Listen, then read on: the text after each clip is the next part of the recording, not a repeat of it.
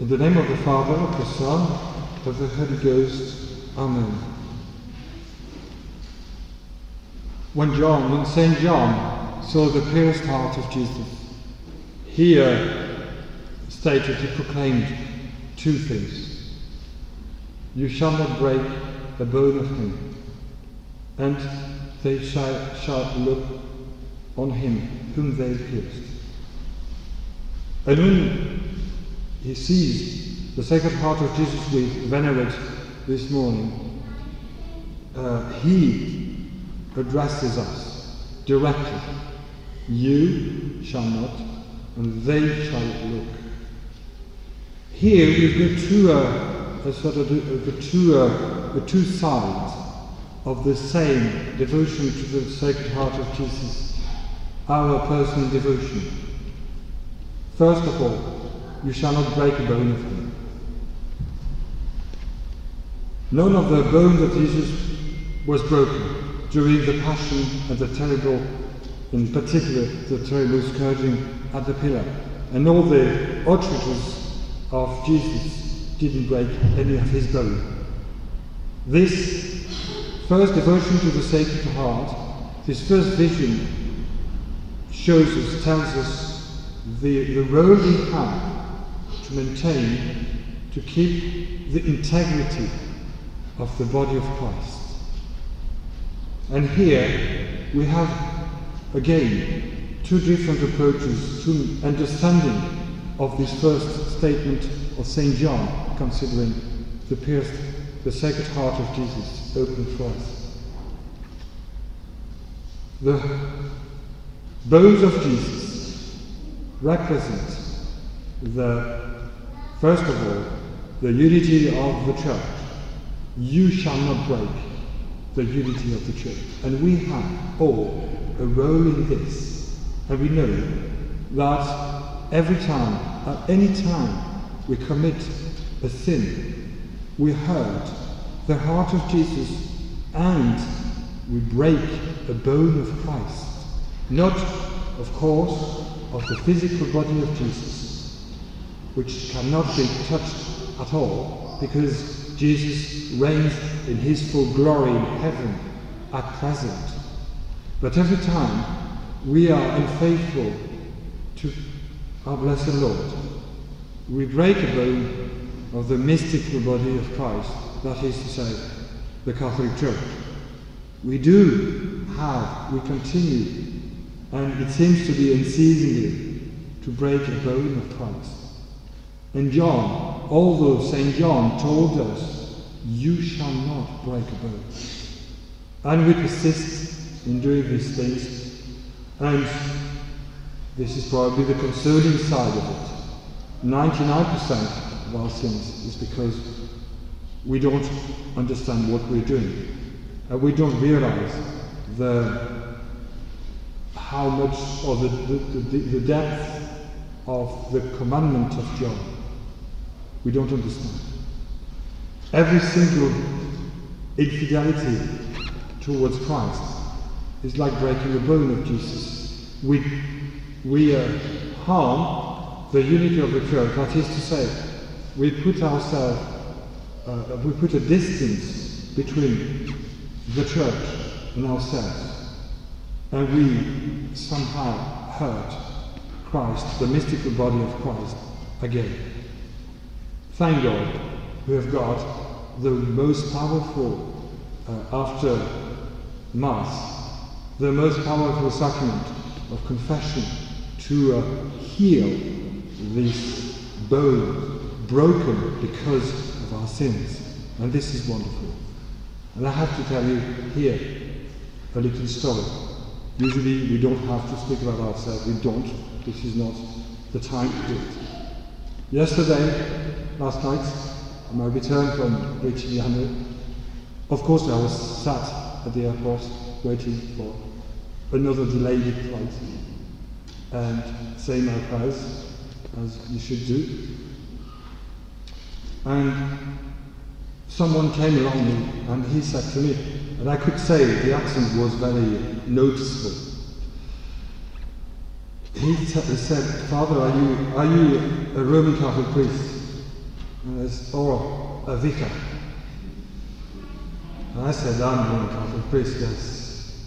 Yeah, I think it's quite noticeable, isn't it? And he said something. I am not a Catholic. Sadly, I was not. I am not.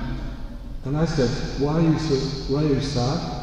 And he said, because we cannot be forgiven our sins. We cannot. And he meant it deeply, and I could see on his face a sort of a desire to be forgiven. And this is it. This is our treasure. One of our treasures is here. We can, and we are, forgiven from everything. And Christ, our Lord, restores his own life in us and restores in us any failure against or any harm against the unity of the Church in our own life. So, of course, as you can imagine, I jumped on the occasion and I said, oh, you can come and visit here. You'll be very welcome and we can help you to go through these steps, if you like. And he said, oh yes, I will. That's great. You know, this little thing shows you the deep desire we have to be forgiven and to restore what we have broken. You shall not break a bone of Christ. When we receive communion, we can break bones again if we are not really prepared and with good confession. We break another bone, and this is why we always recommend to be careful when receiving communion. I know it's good food, the food of the eternal life. This is excellent for us, good for our souls, strengthens our faith. But we should remember that we can harm the unity of the Church again. It is the sacrament of Christ and the sacrament of the unity of the Church here. When receiving communion, we reform in us our link with the Church, or we strengthen our link, our relationship with our Mother, the Church on earth. And this is done here on the altar raised. It's not just a personal behavior, not just a personal nourishment. It is an act, it's a public act of reparation, or a public act of faith in the unity of the only one Church. And the second statement of St. John, they shall love him whom they pierced. And this is certainly the most consoling side of the devotion to the Sacred Heart of Jesus. The point of the lance of the soldier, or the spear, can you say the spear? Yes? I mixed up with two words, the spear or spear, but I think it's spear in that case. And we should consider ourselves in the picture at the Calvary of Jesus pierced. Where are we in this picture? We are these little points of the spear. Because we have, and we do pierce his body because of our sins. And this is me, and this is you, and this is all of us. Yes, we do. Because of our sin, we come into the body of the very flesh of Jesus, and we could harm him. In the meantime, and this is the great consolation, we are, even though we pierced his heart, in the meantime, he accepts to be pierced. He accepts us as we are. This is what it means, with our weaknesses and our failures and our sins and our failures in our faith. But he accepts us to come. And he accepts to be wounded again by this little point of the spear, because he knows that even if we are weak and sinners, we are coming into his heart. And this is the consolation of the devotion to the Sacred Heart of Jesus. Yes, in a sense, we would not like to hurt him. as the little point. In the meantime, we would love to be the point, because this is the way, this is the bridge and the channel to the heart of Jesus Christ. So we want and we don't want in the meantime.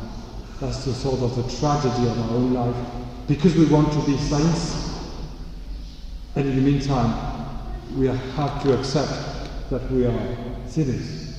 But this is the consolation, because we enter the furnace of love, and the deep love, the divine love, is in us. And here we are accepted as we are here, and the Sacred Heart of Jesus is there to console us and to heal us. And that's the only way. And this is why we are so privileged to be able to celebrate this mystery of the Sacred Heart of Jesus. He would accept us if we want to come close to Him. He would heal us, and He would sanctify us. The only step He wants from us is to approach, or to be approached, by the ministry of the Church, which is represented by the soldier and the spear, is the sacramental love,